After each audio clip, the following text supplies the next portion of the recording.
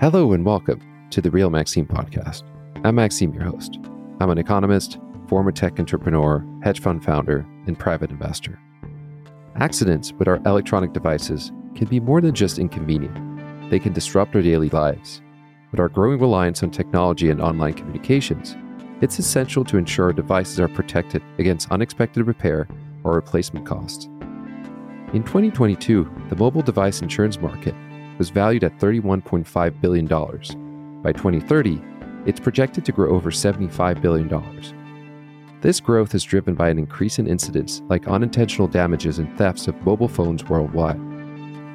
Our guest today is Eric Schneider, co-founder and co-CEO of Akko, a Fintech company that offers a straightforward, affordable phone and electronic device insurance. They've revolutionized the insurance workflow to prioritize a seamless end-user experience. While Eric's background spans from jet engine engineering to venture investing, it was a poor insurance claim experience faced by his co-founder Jared Breyer that inspired the creation of Akko. This experience underscores the reality that many insurance companies haven't yet fully embraced machine learning, modern UX, and data analytics in their strategies to streamline the purchasing and claim processes.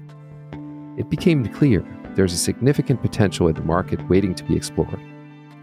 With electronic device demographics dominated by millennials and Gen Z, customer experience and high net promoter scores are critical. Digital natives expect instant convenience, all delivered through a highly attractive and intuitive interface.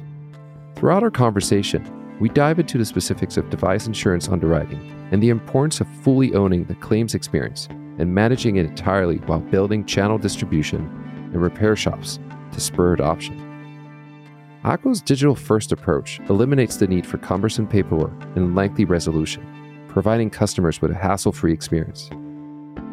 Eric holds an MBA from the Harvard Business School and graduated summa cum laude with a bachelor's in mechanical engineering and a minor in mathematics from Virginia Tech. He also really enjoys taking and acing standardized tests. I hope you enjoy our conversation. So I grew up in Maryland, a little bit north of Baltimore, and I grew up with one younger sister and my parents who had pretty different career paths. So my mom was actually an engineer. She was an engineer for over 35 years, was a pretty early in computer science, but I guess back then it was really more hardware or computer engineering than it really was as much coding and software as we think about computer science today. And my dad was more on the finance business side of things. So as I was growing up, I kind of had this nice dichotomy of different perspectives. And so there's two kind of, I think, main themes throughout my childhood into high school.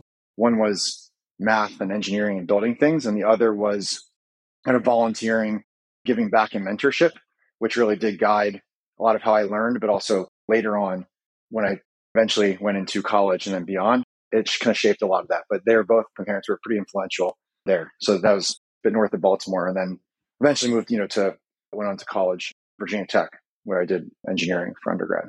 Were your parents pushy a lot in academic success, or were you self-determined and on your own trajectory wanting to succeed on your own? That's a funny question. I think I was actually more the former initially. I liked sports and games and video games and competition, I was always good at math and just like building things, but that didn't necessarily translate into being really excited about schoolwork. I was just naturally pretty good at math and technology type related classes. So it was a little bit easier, but it wasn't my internal drive. Like an example, my mom, when I was younger, when I was looking for colleges, I was like, oh, I'm going to just stay local. I can get good SAT scores, good enough grades. I can get into a great engineering school locally. And she was like, no, basically kind of dragged me along to look at different schools around at least the East Coast. So to make at least me, make sure I knew that there was options available. That makes sense. I know that if you're somewhat like math inclined, it's usually because you're gravitating towards like problem, solution, finding the solution, move on, right? And so I personally always, I struggle a lot with like sitting still throughout entire classes. Once you got the point, right? And that was actually a challenge for me. And so I can relate there. I would say two things that were very important in my upbringing were software. My dad was a computer scientist, and the fact that I was exposed to it at a very young age, wrote my first lines of code at like age 7 or something, And so being immersed in that world has stayed with me all of my career. And then the other thing is, I was born in France. My father's French speaking. And so I learned English growing up in Scotland at a very young age. And that was also very helpful for me because now I'm an American citizen and I live in America and we live in an English speaking world. But if you think about it, those are two languages, right? Software. I mean, there's many different languages in English that are set the tone for what our era was going to be. And certainly that was very helpful. So college, you majored in engineering. Did you find that being in college was all that it was cracked up to be? Or because I know from my own perspective, again, I really liked some of the topics and I majored in econ finance. I found that math applied to these real things, something that I could latch onto and like really relate with to. How was it for you? Like, did you want to just finish and go out and start working, or were you happy in the academic setting? Yeah, I think I actually found a lot of similarities too. I think one thing when I was younger that why maybe I wasn't as I was always good at academics, but wasn't necessarily like pushing the boundaries on the academic side. I was just very competitive, and naturally, a lot of my friends were more into sports and video games, than we were competitive in the sense of grades. And so, in an interesting way, when I got to college, well, now everyone is very interested in how well you're doing. And also, as you mentioned with like math, the language of math, right? I really liked the ability to, as you said, you have a problem, you understand how to solve it, whether it be pattern recognition or thinking about kind of how to logically go through some kind of problem set. You get to a solution, you know if you're right or wrong or not, and you can move on. And that that kind of enjoyment of being correct a lot and getting to the right answer and knowing kind of there is that solidified ending was kind of that rewarding part of all the classes, because you can kind of know the cycle of studying for classes, making sure you're correctly identifying the patterns. And I think in college, based on my parents described it as well, is how I really grew into being very academically inclined and really pushing myself in terms of academics. And I think it's in part because I really found a lot of enjoyment out of it. But also I think just looking back a little bit, my competitive nature of being like, well, everyone else cares a lot about grades right now. So maybe that's something I should care about a lot too. Yeah. And so that was, I think, enjoyable. The one thing with math, which was interesting, the language of math, where I think early on, I liked math for a little more math's sake. But as I went into college, I actually thought I was going to double major in math and engineering. And then I realized within kind of 1 to 2 years that some of the more theory-based classes of math, I didn't enjoy as much because I didn't see as many of the practical applications, at least myself, right? In like, for example, mechanical or aerospace engineering, which I ended up really pushing more into. So it kind of transformed what I was looking at a little bit more on that side. Yeah. And you like taking standardized tests, right? It's like, I wouldn't call it necessarily a hobby, but like you're actually good at it and you actually enjoy taking it, which is probably the opposite of like most people on the planet. So talk to us a little bit about that. Yeah. And I think it's exactly as the theme of competitive, game oriented, in a way for me, like tests, or it's the same as whether it be standardized or in the classroom setting, either for a specific class. Tests are kind of this very, and it's, I think, why also like math, there's a very clear, score and answer, and you can be right or wrong, and you can really, really push to be kind of the best at that. It involves potentially pattern recognition, strategy, kind of determination. And I think it's more of that kind of competitive mindset and just like logic and strategic mindset, which I really enjoy. And obviously, kind of later on, that came back after college. But I think I first realized it a lot more in college, for sure. I like the fact that you've used the word repeatedly in a few of your sentences, language of math and mathematics being a language. I think too many times in early grades, I think a lot of teachers, many of them, I think, fail in explaining exactly what that is and fail to explain really how most of the things that we are exposed to in our day-to-day lives really are underpinned by fundamental mathematical principles, whether it's the device that you're using every day, whether it's the apartment or house that you live in and how it's structured and how it's measured, down to the most basic structure in nature, which is the triangle, and understanding dynamics of like how you measure a triangle. Why is it that it's like the base unit of everything you see and perceive out in the world? So I like that you use that word language, because I wish a lot of teachers and professors really made it clear that it is a language And I think as such, as opposed to seeing it as something that is A, very abstract, B, daunting for a lot of people, well, what is a language? It's something that allows you to communicate. It allows you to interface with things. And once you get that, then you get over the hump of, okay, well, this is not as daunting as it was. So it's a language. It's like, and then you can understand like how your mortgage works and how to measure the area of a triangle and how to price insurance, which we'll get into, right? Right. Yeah. And so I think it's very important. And I like the fact that you used that unprompted, you used that word. So talk to us about your first foray in a professional life and what do you gravitate towards? And what I'm really trying to understand here is what do you think really prepared you for what you're doing? Because I do think, of course, hindsight's 2020, but you could kind of piece it together along the way. Like I remember I sat in my car with my friends when we were like 16 years old. And it was like, one day I'm going to build a company with my best friend who at the time I did not know. I was talking to another best friend at the time. And I actually ended up going to college and starting an enterprise software company with my best friend, who's still my best friend. So I think on some level, like, yeah, you manifest things, but that's just me. So I'm just curious from your perspective, like, what was your mindset? What were the things you gravitated towards at an early career?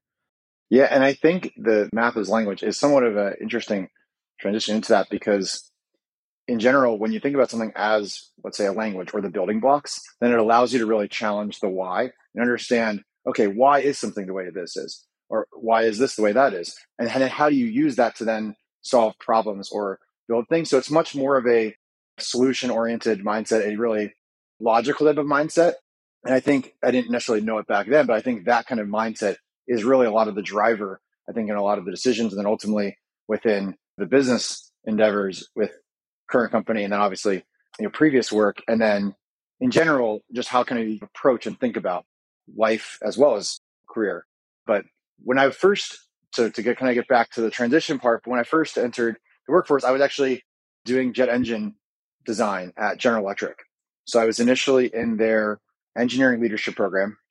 It's designed to be a 3-year rotational program where you also get a master's in their mechanical engineering, aerospace engineering, or computer science. And about 6 months in or so, and I was initially based in Cincinnati, and about 6 months in, I think I realized I really liked a lot of the engineering problem solving, but then what I really lacked was the understanding, and this gets back again to the building blocks, but the understanding of what I was doing and how that impacted the company and, in a sense, the industry overall. I tried to understand a little more about, at a high level, how the company was operating, what I was doing to impact that, and even in a sense like the P&L, or how is the company making money. And what I quickly learned at a company like General Electric and talking to some executives is to get to be involved in those decisions or understand that, it takes decades. And that was something that really frustrated me and almost in a way made me claustrophobic to the whole environment of a very straightforward path that you almost see what the next 10, 20 years looks like if you just keep going down this straight line. And I didn't love that experience. It made me pretty scared actually about kind of that situation. And so I ended up actually switching and somewhat serendipitously met someone that was in a social kind of environment actually that was at a consulting firm. And that was kind of my introduction to, oh, interesting. There's a lot of these management consulting firms that work with these massive companies that to help them with strategy, insights, mergers, acquisitions, their P&L, different things like that. So you really get that kind of exposure without waiting so long to get, to rise up within a company. And so I thought that would be a really nice transition. So I ended up kind of applying there and working at a company called LEK Consulting, which is a spinoff of Bain. And so worked there for a few years and really, really enjoyed that experience of kind of just getting one exposed to a lot of people that weren't necessarily engineers, but kind of using that engineering mindset in the very logical, strategic approach to things, but in more of a business and strategy setting. Do you think that some of the anchoring principles that you learn as a consultant are still very applicable? And talk to us about the difference between going on a project and taking the outside in perspective, which on some level is always a little bit easier because you're not in the trenches. You're not burdened by the endogeneity of what is happening within your business with your co-founders, co-workers, employees. You can kind of take that fresh view from the outside and immediately, if you have a mind that functions in the way that a consultant's mind is wired, you will see some of the issues and the levers you can action. Do you find that you're able to abstract yourself sometimes from the business and draw from that experience? Yeah, I think you are able to. It's certainly obviously harder when you're in the weeds, very specifically, right, in the company. But I think one of the ways to do it is when you think about some of the evaluation frameworks or how you thought about things, it's not always going to, almost never applies apples to apples, but taking some of those understandings and learnings of how you would approach this situation and then trying to layer that in with your own understanding is really important. And then also combine with that the other, for example, my co-founder and our COO, which is currently kind of like our main executive team, really together, me using kind of those types of thoughts and frameworks to challenge and discuss with them as well on either their day-to-day work or us as a company overall. So it really creates the right types of discussions that then facilitate ideally the best answers to move forward. I think it does take a lot of the learnings. How did you decide to eventually go to business school? What was the impetus there? And did you feel like it was a necessary transition, or were you trying to plug in some gaps there? Did you want to build a network? Like, where were the main motivations? There's a lot of debate around the validity of the MBA and why it's important or not. And I think in the end, it's still a very valid product. I got my MBA. I think it was well worth it. I've built lifelong relationships. I've learned a ton, and I've got a great brand on my resume. It's definitely not only a door opener, but things that I use on a daily basis. What are your thoughts on that? I mean, I think you laid it out pretty perfectly in terms of the very similar reasons for me. I think it helps certain people more than others. I think, for example, I studied engineering at a kind of more engineering focused school. So as a result of that, the network of people from undergrad is not going to be as broad, right, as you'd have otherwise. So I think it is certainly a mix of both the business learnings, the brand of a kind of more business or broader school, a little bit of time to actually explore what all these other people have done with their lives and their career paths and thoughts they have. So you really get a lot of exposure of all these different types of paths from really high performing people to evaluate kind of what you think is right. And then particularly for me, I kind of at the time when I was in consulting, I really started liking early stage technology. So for the company, I was one of the leaders in kind of drone and air taxis and kind of thinking about that space. So I helped us write some white papers on it, went to kind of the Uber conference they had at the time for that, and generally tried to work on travel and transport types of companies when I was there. And while I was doing that, I really started getting more and more interested in the early stage technology and kind of companies that were in this space. So I also started to have this sense that maybe I want to actually start working or either build my own company or start working in an early stage company or just being involved in that early stage ecosystem. And so all of those things combined together made me think that, okay, it's at least certainly worth applying and really moving forward with the process and seeing if I can kind of match, if the school I can get into can match really the desire I had and the outcome of what I wanted to get out of the school. Yeah. And of course, being the test nerd that you are, you probably aced it. It sounds like you got into probably one of the best outcomes that I always say if you're going to get an MBA, try to get into a top 5 school. Right. Because it's a very uneven distribution in terms of like the actual intangible return that you'll get on that investment. And I say this, I went to University of Chicago Booth, but obviously Harvard, great school and a fantastic network. I'm always amazed, and this is not just the lore and the legend. One thing that I think HBS has, and I see it in my friends who attended, is this notion that, you could reach out to any alum out there in the world, no matter what their position in the world is, and they will take 15, 30 minutes to speak to you. And it's almost like a guiding principle. And I think other business schools, have moved towards that model, but you think about how it really pioneered this way of crafting a class really with the network in mind. I think they set the tone, right, for really ultimately what the social capital angle of how you should see this step in your life. Like, yes, the academics are amazing. Like, again, you could study like some of the best things and with some of the best professors in the world. But what you're really doing is you're buying social capital. By the way, there's something, and not to dwell on this, one of the things I've also come to realize is, and I'm sure you'll see it gradually, is the further ahead in your career, the more accretive and the more powerful the network is. In other words, like 5 years out, everyone's kind of trying to find their footing. And what I find is 10, 15, 20 years out, people are actually, some of them have crushed it. Some of them have done really, really well, but everyone's very established and in positions of decision-making power, whatever their area is. And so it makes the network incredibly valuable, right? Right. At least that's been my experience. How do you first start developing the idea around the business? And what is the gestation phase there? And what are the main triggers in terms of starting a business? Yeah. And I think the kind of first business started before business school actually really, I think, relates to this, which is really starting with kind of the problems and pain points. And you hear it a lot, is really always start kind of from the problem pain point versus a fancy solution you think will work without really understanding the customer and the problem and pain point.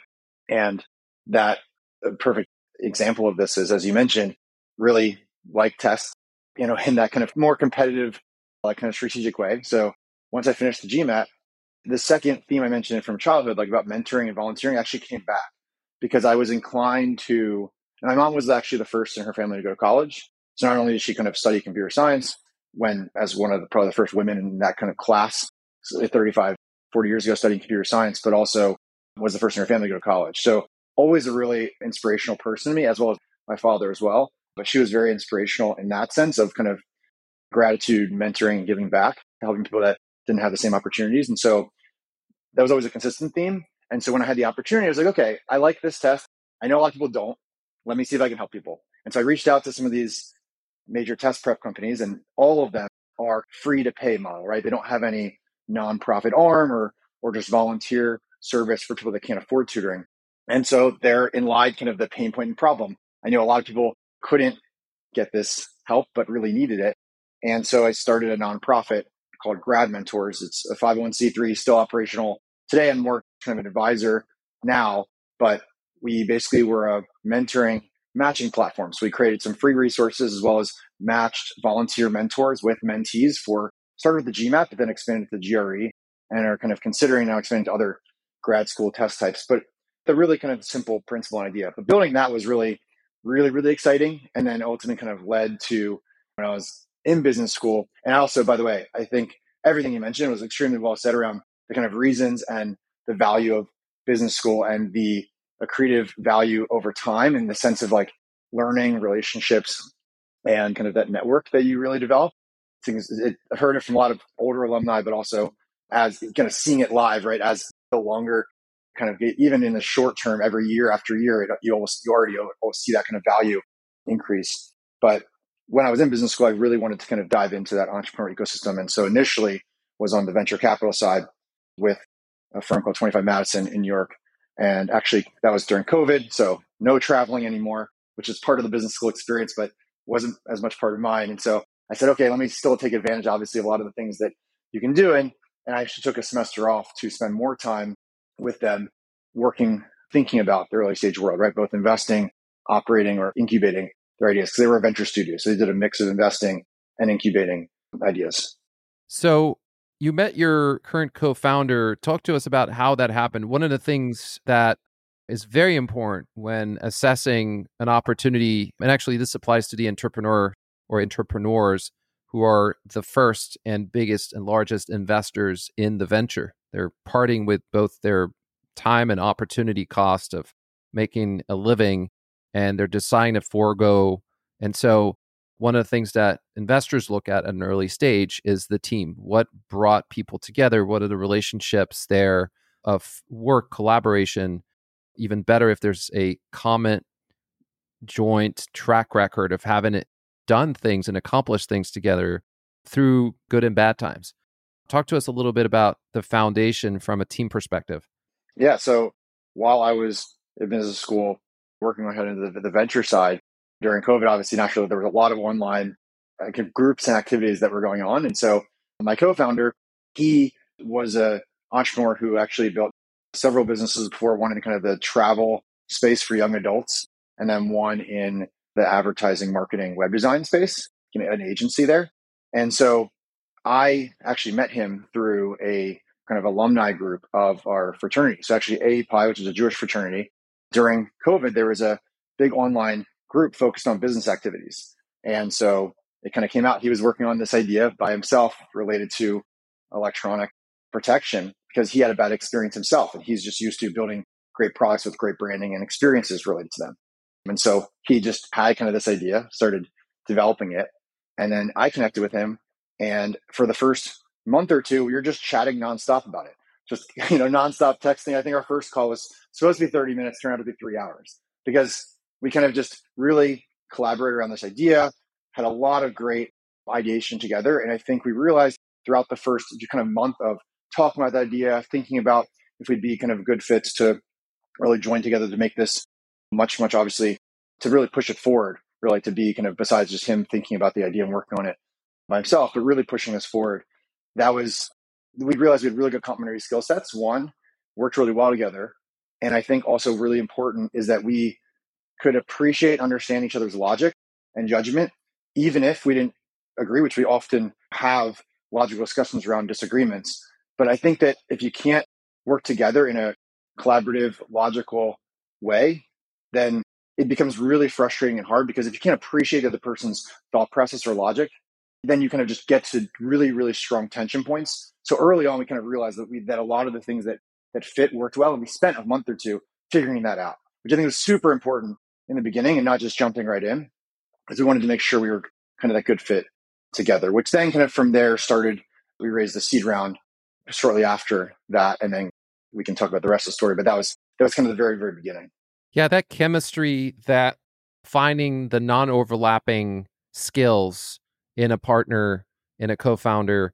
One of the things I think is overlooked is just running. It takes literally like 30 minutes of your life, like running personality tests. There's some really good ones. Like if you take 2 Enneagram tests, you will see, are these 2 personalities that really fit and dovetail, which is very, very needed, right?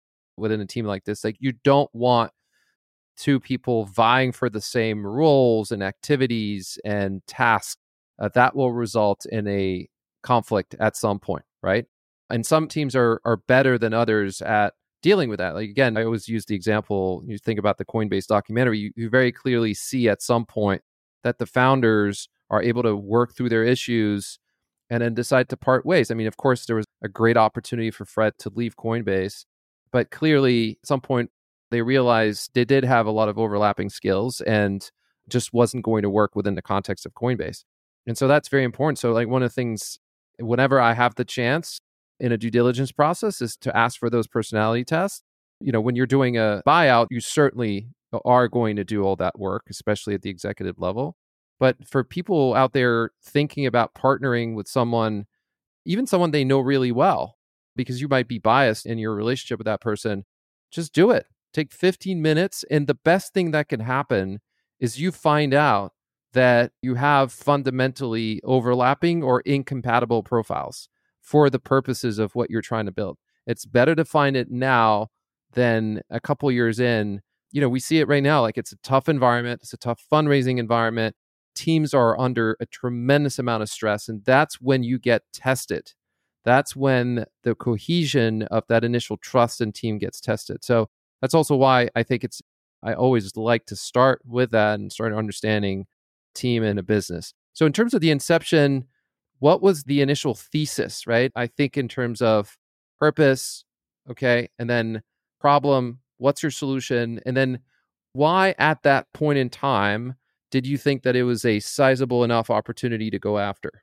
Yeah. And one thing you mentioned, I just want to touch on very briefly around the kind of co-founder development was even if you know someone previously, a lot of times if you haven't worked with them, that could actually be a really bad thing, right? So I've worked with someone or known someone in a personal setting, and then now you have this kind of work piece, which actually could create this really interesting, weird and potentially awkward dynamic, especially as kind of the company grows, right? Because if you can't kind of have the same work ethic and logic, then especially through the downtimes, then it might not work out. But I thought that was what you mentioned really made a lot of sense. And then for us, yeah, so related to for Akko, the thesis, and I think why actually Jared and I kind of both came at it from similar but actually slightly different mindsets that actually, I think, resulted in the right type of thesis altogether. But he had the initial consumer pain point, right? He had a bad experience. He was running a web design agency, had a lot of electronics, was a person that had warranties on a lot of them,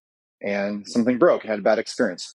So he was coming at this from the very personal consumer pain point. I've had those experiences in the past, but it wasn't something that I was going to kind of be building, but I knew kind of that consumer pain point as well. And so when he was building this, it was okay, there's a problem and I'm able to build a solution using technology and current technology and branding and product design that can really make this make sense. I also, when I connected with him, then really dove into a lot of the market dynamics, understood a lot of the pieces, which I think just amplified the thesis of this space, which is, and it's a lot of times actually somewhat classic disruption or business school disruption types of variables for a market. So there's a few large incumbents that have been around for a while that innovate some, but not at the same, obviously, speed or kind of focus on the customer experience, because I never really had to really focus on that.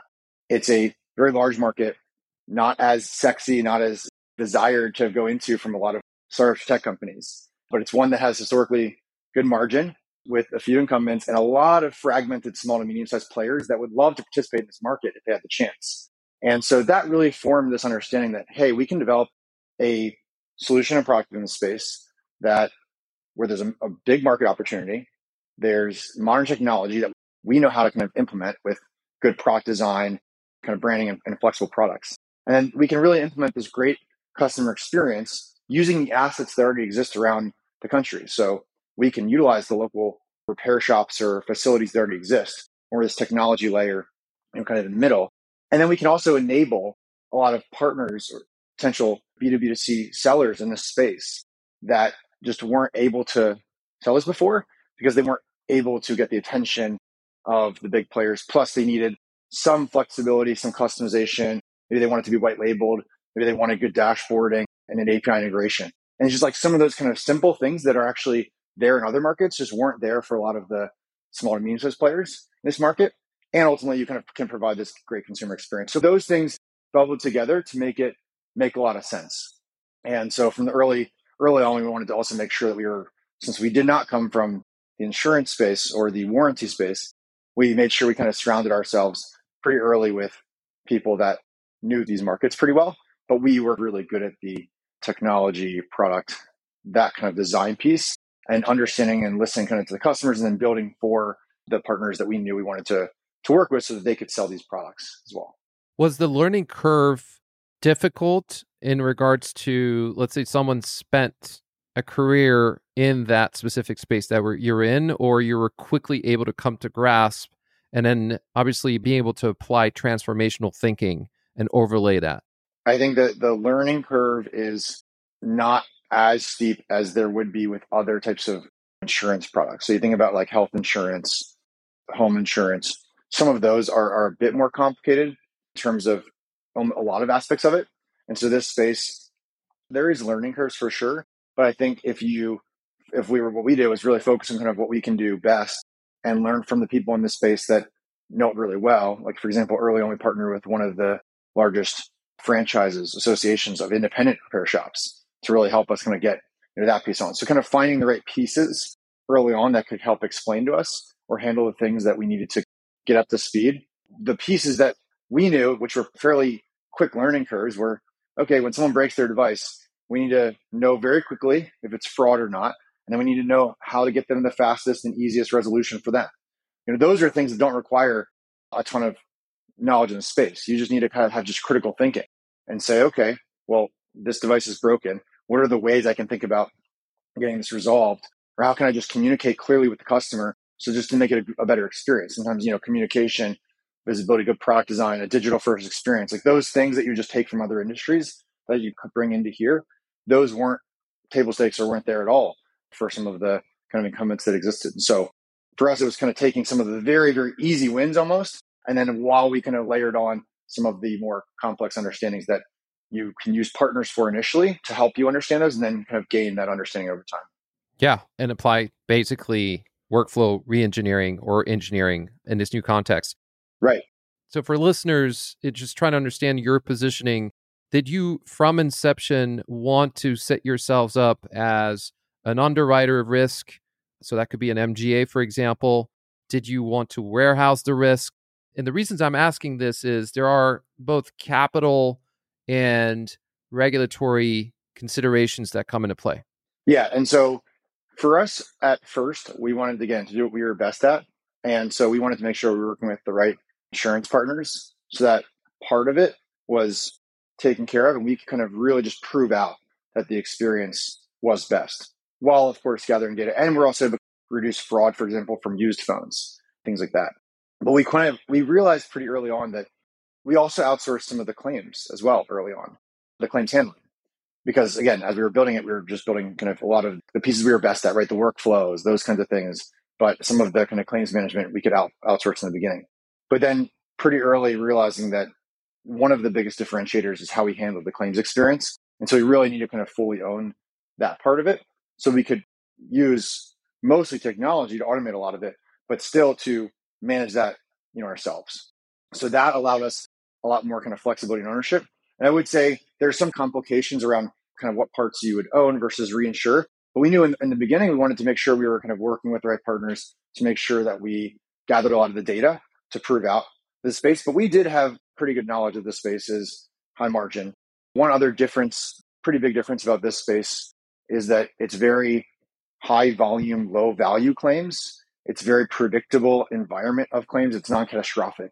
So meaning if you're in the home insurance space and you're a startup trying to develop a home insurance product, well, if you insure 100 homes and there happens to be a flood, well, that could put completely out of business if you were even part of that risk. So really getting capacity and getting a lot of capacity, because that's needed from a regulatory perspective. You need a lot of capacity to cover the exposure potential. That would be needed really early on from someone in that space. In our space, it's a little bit different. We can work with partners that didn't need to kind of front a ton of that capacity because the exposure is just much, much lower on a per person basis. And then you can get the data and prove it out. So now we have a little more of a complicated structure. We work with a few different partners and some things that we will be announcing to next year as well around partnerships. But in general, this space has more predictability and less exposure to it. So it allows more flexibility in this environment than like what would be a life insurance or health insurance or a home insurance product. Yeah, and this is getting into an area that I love. I'm a former options trader, credit trader. And so for people to understand that and sort of how you translate in that world is if you think about what is the expected loss given default, like given the event, right? And so if you think about what you described, a home, if you insure a home, you're going to have a very, very, very low probability of a catastrophic event, right? And so in options term, that's like basically as an insurer, it's like selling a way out of the money option. Right. Right. And so it's very unlikely that it's going to happen. But if it does happen, the expected loss, the expected shortfall conditional on breaching that threshold or the strike price of that option is massive. Right. And so the way you think about pricing that is very different. Right. And that's typically referred to as like tail risk. What you're selling or intermediating is risk that's in options terms much more closer to at the money because let's face it, like you could drop a phone pretty often throughout the day. Like some people are just clumsy and they're just going to drop devices and they drop a lot. Yeah. And the losses conditional on that event are actually not catastrophic. Right. And if you layer on top of that, the fact that you could still, look, the consumer is not running out there with a calculator or some software that's going to exactly compute what should be the risk neutral probability adjusted expected value of that loss, right? And so the premium that you're able to capture well compensates you for the occurrence of that risk. And I find that to be very compelling, right? Theoretically, but also empirically. It seems like you're able to sell a lot or intermediate a lot of these options and make a really good living from doing that. Right. So if I'm thinking about your main targets, customers, and markets, you've talked about how you've essentially evolved your thinking when we had an initial chat and how it's evolved over time in terms of how you think about distribution. I think about the different partners in the ecosystem. Love to hear more about that. And I also want to hear about how you think about the stakeholder map of your universe. When you're building a business, you want as many people, you either want to be like growing really fast and being very strong and very well capitalized, or if not, you want something that many other players in the market like, whether it's in your case, like you might just be better at providing the technology that incumbents or other players might not be able to fully grasp. Your workflow reengineering is superior. You have some kind of a secret sauce that makes you very unique, and hence others need you or they need you to win. So talk to us a little bit about that. Yeah, and I'll start on the first question, and to your point, also probably to help those listening as well, just from a structural standpoint. We launched very practically, the first product we had was the idea of a bundled product. So why would you want to buy individual warranties on your TV, your laptop, you have phone insurance through your cell carrier, you have, let's say 5, 10 different items. Why would you want to have these different warranties that all have different claims processes and terms around them? And you're paying per item for all of those. And so that initial pain point was really, the idea was, let's solve that with one product. It's $15 a month, and it covers your phone and your other electronics, and it's designed for that individual. And so initially that was really that product. We also had a phone only product. So on a per phone basis, $5 to $12 a month. And when we launched those products, we actually knew we wanted to start and had almost to start on a direct consumer basis because no one knew about us in the market. And we wanted to get a lot of credibility and data, both that we were the best experience, but also that we could get directly from customers and really own that claims experience and help improve it drastically before we took this platform and technology to channel partners that wanted to sell these products. We wanted to really prove it out ourselves. So we started direct to consumer, developed, continued to improve rapidly the experience, right? And growing that. We then got the best reviews in the industry in terms of from customers on sites like Trustpilot, for example. And also we're top ranked by a lot of independent publishers like Android Central, Benzinga, Investopedia, and others. And so that really got us that credibility that we were looking for, that we could then take to channel partners. So those would be folks like smaller cell carriers called MVNOs, or internet service providers, or electronic retailers, or folks in the insurtech space, or in the fintech space, or connected home, that we could take these individual protection plans or bundled products and say, hey, you can now offer these because our technology can enable you in a very easy way. And that was really that kind of transition. But it relied at first on us being able to showcase that credibility, because especially in something in the protection space, they want to make sure that you are going to be reliable and provide that good experience for customers, because otherwise their reflection of their brand is bad, right? They're going to get this bad brand reflection on them and potentially even hurt their retention or other things if customers then cancel off or want to switch providers from whatever they're providing to someone else. So in your world, right, who is really interested in making sure that you win, that you prevail, right? Like, who are the bigger players that are going to be supportive of this new entrant solving something for them? So probably first and foremost, the customer, right? Like the customer wants to have the best experience possible. When their device breaks, they want to make sure they have a really great understanding and communication of what's going on. They have very fast, very digital filing experience. So you don't have to call someone or wait or take provide a ton of information that's not necessarily needed. And then the resolution is super fast as well, right? So they're actually back on their feet. And this really terrible experience, because we rely on our devices every day, and even more and more so, right? Society is only advancing to rely on our devices more and more every day. And so they want to get that experience out of their mind and move on with their lives. So I think customers first and foremost, and that's really where we start with a lot of our design and mindset as well. But then the partner is just as important, right? Because they are really wanting to make sure they can both provide products that can make them money, but also provide a great brand experience and retention as well, and potentially opportunities for engagement too. But the partner wants to make sure that this is what they want to offer. And so we've certainly had folks that have switched to us as a provider, or new folks that wouldn't have had access to this market otherwise because they're just too small, or they wanted something a little more custom or white labeled or what have you.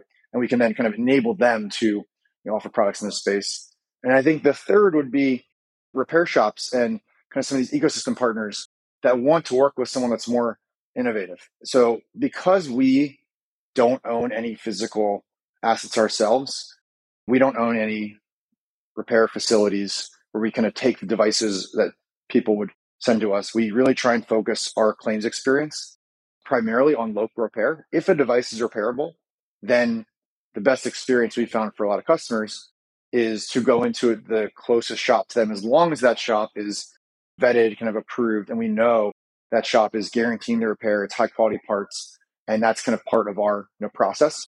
But those shops, that they also really value us being in this market and sending repairs to them. So we kind of partners we work with, and the insurance partners even that we work with, right? Like they kind of want us to win because we're kind of a new entrant in here that's really allowing some of the established ecosystem to be spread out, because a lot of people would kind of switch to us here. Yeah, that makes sense. And that is why I always think about businesses in that sense. And again, when I remember this actually started, I had a conversation with someone I respect a lot, as a venture capitalist in Austin. And he said what he drew from his first experience and very successful experience as an entrepreneur that then led him to start a fund was you need to think about all the stakeholders and all the participants in a given market. And the more people want you to win, the more successful you will be. Like, otherwise, you're going down the Amazon route, and the odds of making it that big are slim to none, right? And so, do you really want to go out and build the next Amazon? Probably not, right? It's just on a risk adjusted basis, it's just impossible.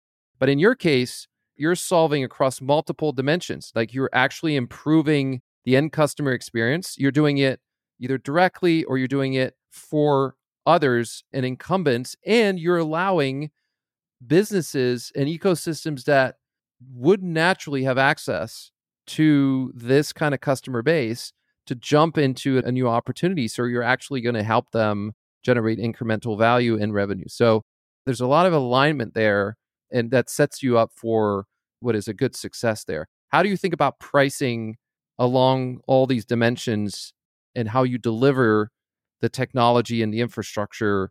And is that evolving over time? Like, how do you think about justifying the value add and pricing in a way that's sustainable, and that's going to offer you, as presumably a large shareholder and your co-founder, but as well as investors, the incremental enterprise value that accrues to this project? Yeah, and the pricing is super important. I think one of the advantages of this space is that with that predictability, as you've mentioned with options trading, right? With more predictability allows you just better confidence in the prices you can offer. And this space has actually been around for a while, right? So there's actually a good amount of data and understanding of some of the margins, but also we've utilized technology and our own understanding of preventing fraud and helping to automate this claims experience to then come up with pricing even further. And then also in collaboration with insurance partners we work with. And so there's a mix of, you want to be appropriate to what customers would expect. So part of our value prop is, since we're really using a lot of technology, much less overhead, as a result, of course, neobanks, et cetera, right? Anyone with kind of a lot less assets and physical infrastructure and overhead, they can offer the same product for less and still make good margin. So there's an aspect of that for sure. So we can actually, price a little bit more competitively than some of our competitors. But that also a little bit depends. So that's one aspect of the pricing. We have a lot of data, so we also kind of know what that pricing will look like, and it's very predictable. And I think the third aspect is really thinking about the goals of the partner that we're working with. And I think that's one of the unique aspects, again, to your question before, the stakeholders, bringing value to partners and saying, okay, based on your goals, we can actually be a little flexible with what you're looking for. Are you looking to make money on this as much? Or are you looking to provide potentially the best value to customers and at the cheapest rates for them? Or you want to potentially even improve, or you also want to make money, but you're actually looking for a high attachment rate of this. And so you're comfortable with certain coverage limits or things that might be different. And so being flexible with partners to say, okay, well, we might, in this case, we're going to cover a phone with no claim limit. It's just the value of the device, versus this partner that might want a lower claim limit because it's still valuable for their customer base, but it doesn't need to be full coverage for every claim that might happen. those things and that flexibility allows you to still, you mirror the pricing with our data to then understand the partner's goals to make sure it's the right product. And then there's also some natural iteration that we are comfortable with partners over time. Because as you kind of gather data, again, with the predictability in this space, you can then, and because claims do happen a lot more often, you actually get a lot more data faster. And so you're able to then use that to work with folks on a faster rate to make sure you're iterating on the best solution for them and for you. Have you thought about creating more subscription-like or within bands for some of your partners or not? Like bands meaning like for $5 to $7 for this product or $7 to $9 for this product or... No, I'm just saying like in terms of if you have a highly predictable, so not totally recurring, but like co-occurring, or so similar to payments flow of activity and it's highly predictable, basically selling it almost like as a subscription, right? Or is it not, does it not lend itself to that? I'm thinking more in the white label configuration or working with partners. And can you get closer to a SaaS model, or do you have to stay within the insurance premium baseline model? Yes. I'm really glad you brought that up, actually. That is one of the learnings we had, and it's a great like inclination you kind of have to ask that question. But one of the learnings we had was throughout even the early part, but then especially with partners, is a lot of the really value we have is in the underlying platform and technology. And we are comfortable, to your point, when we call it like platform as a service. So we do absolutely offer our platform as a service, and that would be much more of that like SaaS type model. We are kind of in that, I think, phase now where exploring what parts of the platform are most valuable to which types of partners. But that is certainly one area that we think is a big part of the future of the company as well. And just ultimately allowing flexibility for partners in that. Because to your point, as it gets more predictable, there's more flexibility there. And really, if we have the best kind of platform technology, partners can truly own what they would like to see with the program in that sense, and then be pretty uniquely positioned to offer that. So that's something that I think we're pretty unique that we would be wanting to continue to do, because at its core, we focus on our platform and technology and kind of design of the platform being really superior in this space. Yeah, no, that's super interesting. And I think ultimately, right, what's important when you start thinking about embedding or essentially becoming a cost of goods sold to others by construction, going to significantly enhance your distribution and reach in ways where you're leveraging others' strength and specifics and their ability to go to market.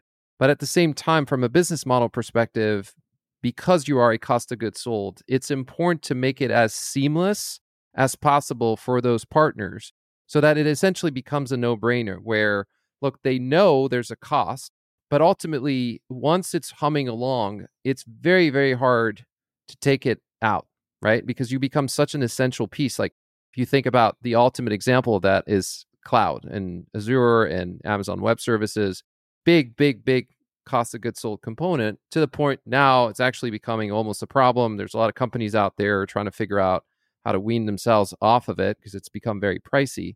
But what I'm trying to say is when you get into these business models that are very compelling, because if you could pull it off, the leverage, the operating leverage you have from that based on the technology that you've able to build over time, where obviously you've developed an edge, you're allowing an existing workflow to be processed in a much more efficient manner. You have expertise that others are willing to part their money with in exchange for that technology, right?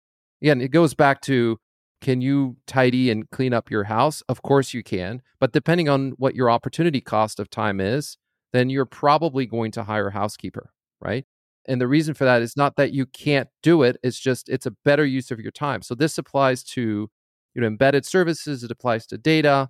And in this case, it aggregates many different things, probably including the data itself. Right. And I would clarify also very briefly on like the COGS piece. I think for certain partners, it would be kind of more of a COGS for them to operate. But in general, it would be us being okay with someone taking actually more of the revenue because they want more flexibility in what their goals are, might be separate from this product itself. Like they want to be able to offer this product but potentially have ultimate flexibility, because then it helps retention or in general, like users or revenue, even if so it's not necessarily, it's a COGS in the sense that, let's say it's a COGS for a big insurance company that it was already offering this product and they wanted to enhance their experience. But in really theory, it'd be more of a revenue driver because it'd be an additional service, additional product they'd be able to offer. Yeah, makes sense. So this conversation would not be complete. And I'd like to close on that because it's topical. We're in a tough fundraising environment.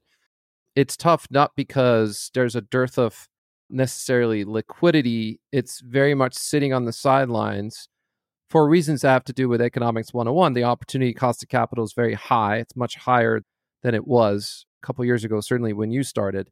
So I'd like to get your thoughts on what the journey was from a fundraising standpoint, how capital efficient you are. I'm hearing more and more folks out there at different stages that are starting to talk in terms of we're optimizing for margins, not top line growth. I'm wondering where you fall in that spectrum, where you are in your fundraising journey, and how has that been so far? Yeah, happy to talk about that. Yeah, so just for context, where we've been, so we raised our seed round in 2021 and then our Series A in 2022, so last year. Total fundraising right around 15 million. And so for us, what was actually nice was that from the beginning, we had to have pretty good unit economics and good understanding of unit economics. So that was the nice thing, was that even from the beginning, we already had that situation. And so again, going back to the predictability of the space, we obviously monitor things very closely and are constantly trying to improve. But that was something that was inherently there. So for us, it was really about, now that we have the funding from last year and really pushing forward, we want to make sure that we are growing to kind of get towards cash flow profitability, right? And so that's the kind of clear path we're on, and we have a very, very clear path, heads down execution towards that. And we know we have no concerns really with that. And then it's really thinking about, even before then or after, opportunistically, how you think about the trade-offs of, depending on the market environment and where we're at with the company, what specifically would you kind of use an additional infusion of money for relative to the cash that you're generating, the balance sheet we have, and that kind of combination at the time. We certainly have a few different things we know we could absolutely add towards or go after additional that we don't have the kind of capacity currently, given both a lot of the channel partner work and interest and integrations we're working on, but also just from the team size we have. But the kind of environment has changed a lot from our seed round to our Series A, because we did our seed round again in 2021 and our Series A 2022. And so we certainly, I think that was a notable difference. And also obviously what kind of the difference in investors are looking for right around seed, which is in general much more around, as you mentioned, kind of team and the kind of problem, pain point, vision, market. Do they kind of believe you can be the right team to solve something in this big market?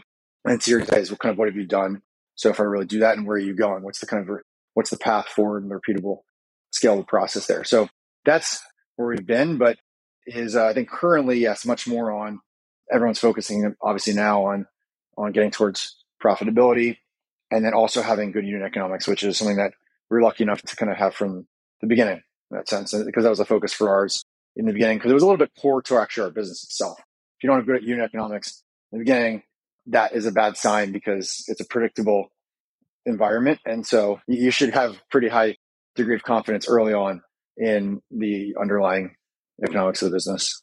Yeah, and you'd be surprised how many early stage ideas are generically trying to solve for a problem. They have a rough idea, and sometimes they do get funded on the basis of, hey, this team looks like it has a good pedigree, but they don't actually do the hard work that it sounds like you guys did from the get-go. It's almost like, and correct me if I'm wrong, I'm hearing that you went in there and you're like, we founders need to make sure that our unit economics are sound. We don't feel comfortable going ahead unless we know that part is solid, right? Because at least we've got that foundation. Then it boils down to execution with this, which is no small feat. But at least we know that if we do implement, this is what we're going to get out of it, right? Is that correct? Yeah, absolutely. From the early days, we knew that the only way this kind of makes sense at scale is if it also makes sense early on, which is nice about our space, is that it is, because it's more predictable, you can know that. But yes, you're exactly right. I think that it was almost because this was both of my co-founders and mine first venture-backed business. We've both done separate businesses before. But I think that the fact that we've done different businesses before, been involved in different businesses before, without this being our first venture-backed business, even though it was also in kind of the venture studio, we had an idea. We of course knew about kind of the venture cycle and how you can go to be profitable much later on. But I think the unit economics has always really stood out to us, because that's just kind of for us like very foundational to what's important. Is this actually a business that, to your point, is worthwhile us pursuing and us not spending years going, because we want to make sure we have a good business, whether or not we can raise money or not. We want to make sure that the business is really strong. That's the right way to look at it. And it's a great way to close on this conversation. I've enjoyed this. I like seeing a clear plan and a clear path with determination, rigor in establishing, to your point, unit economics, understanding exactly how to execute throughout the phases. And the problem is very, very clear, right? It's crystal clear and highly understandable. So I've really enjoyed this. I think you guys are on to something pretty exceptional here. I'm looking forward to keeping track of the trajectory, and it's certainly been very insightful for me. So thank you for that. Yeah, thanks, Maxine. Really, really appreciate it. It was great chatting with you about this.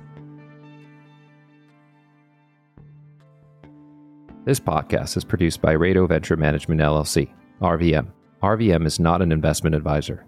The opinions expressed in this program are those of the speakers and do not necessarily reflect the views or positions of any entities they represent, not investment advice.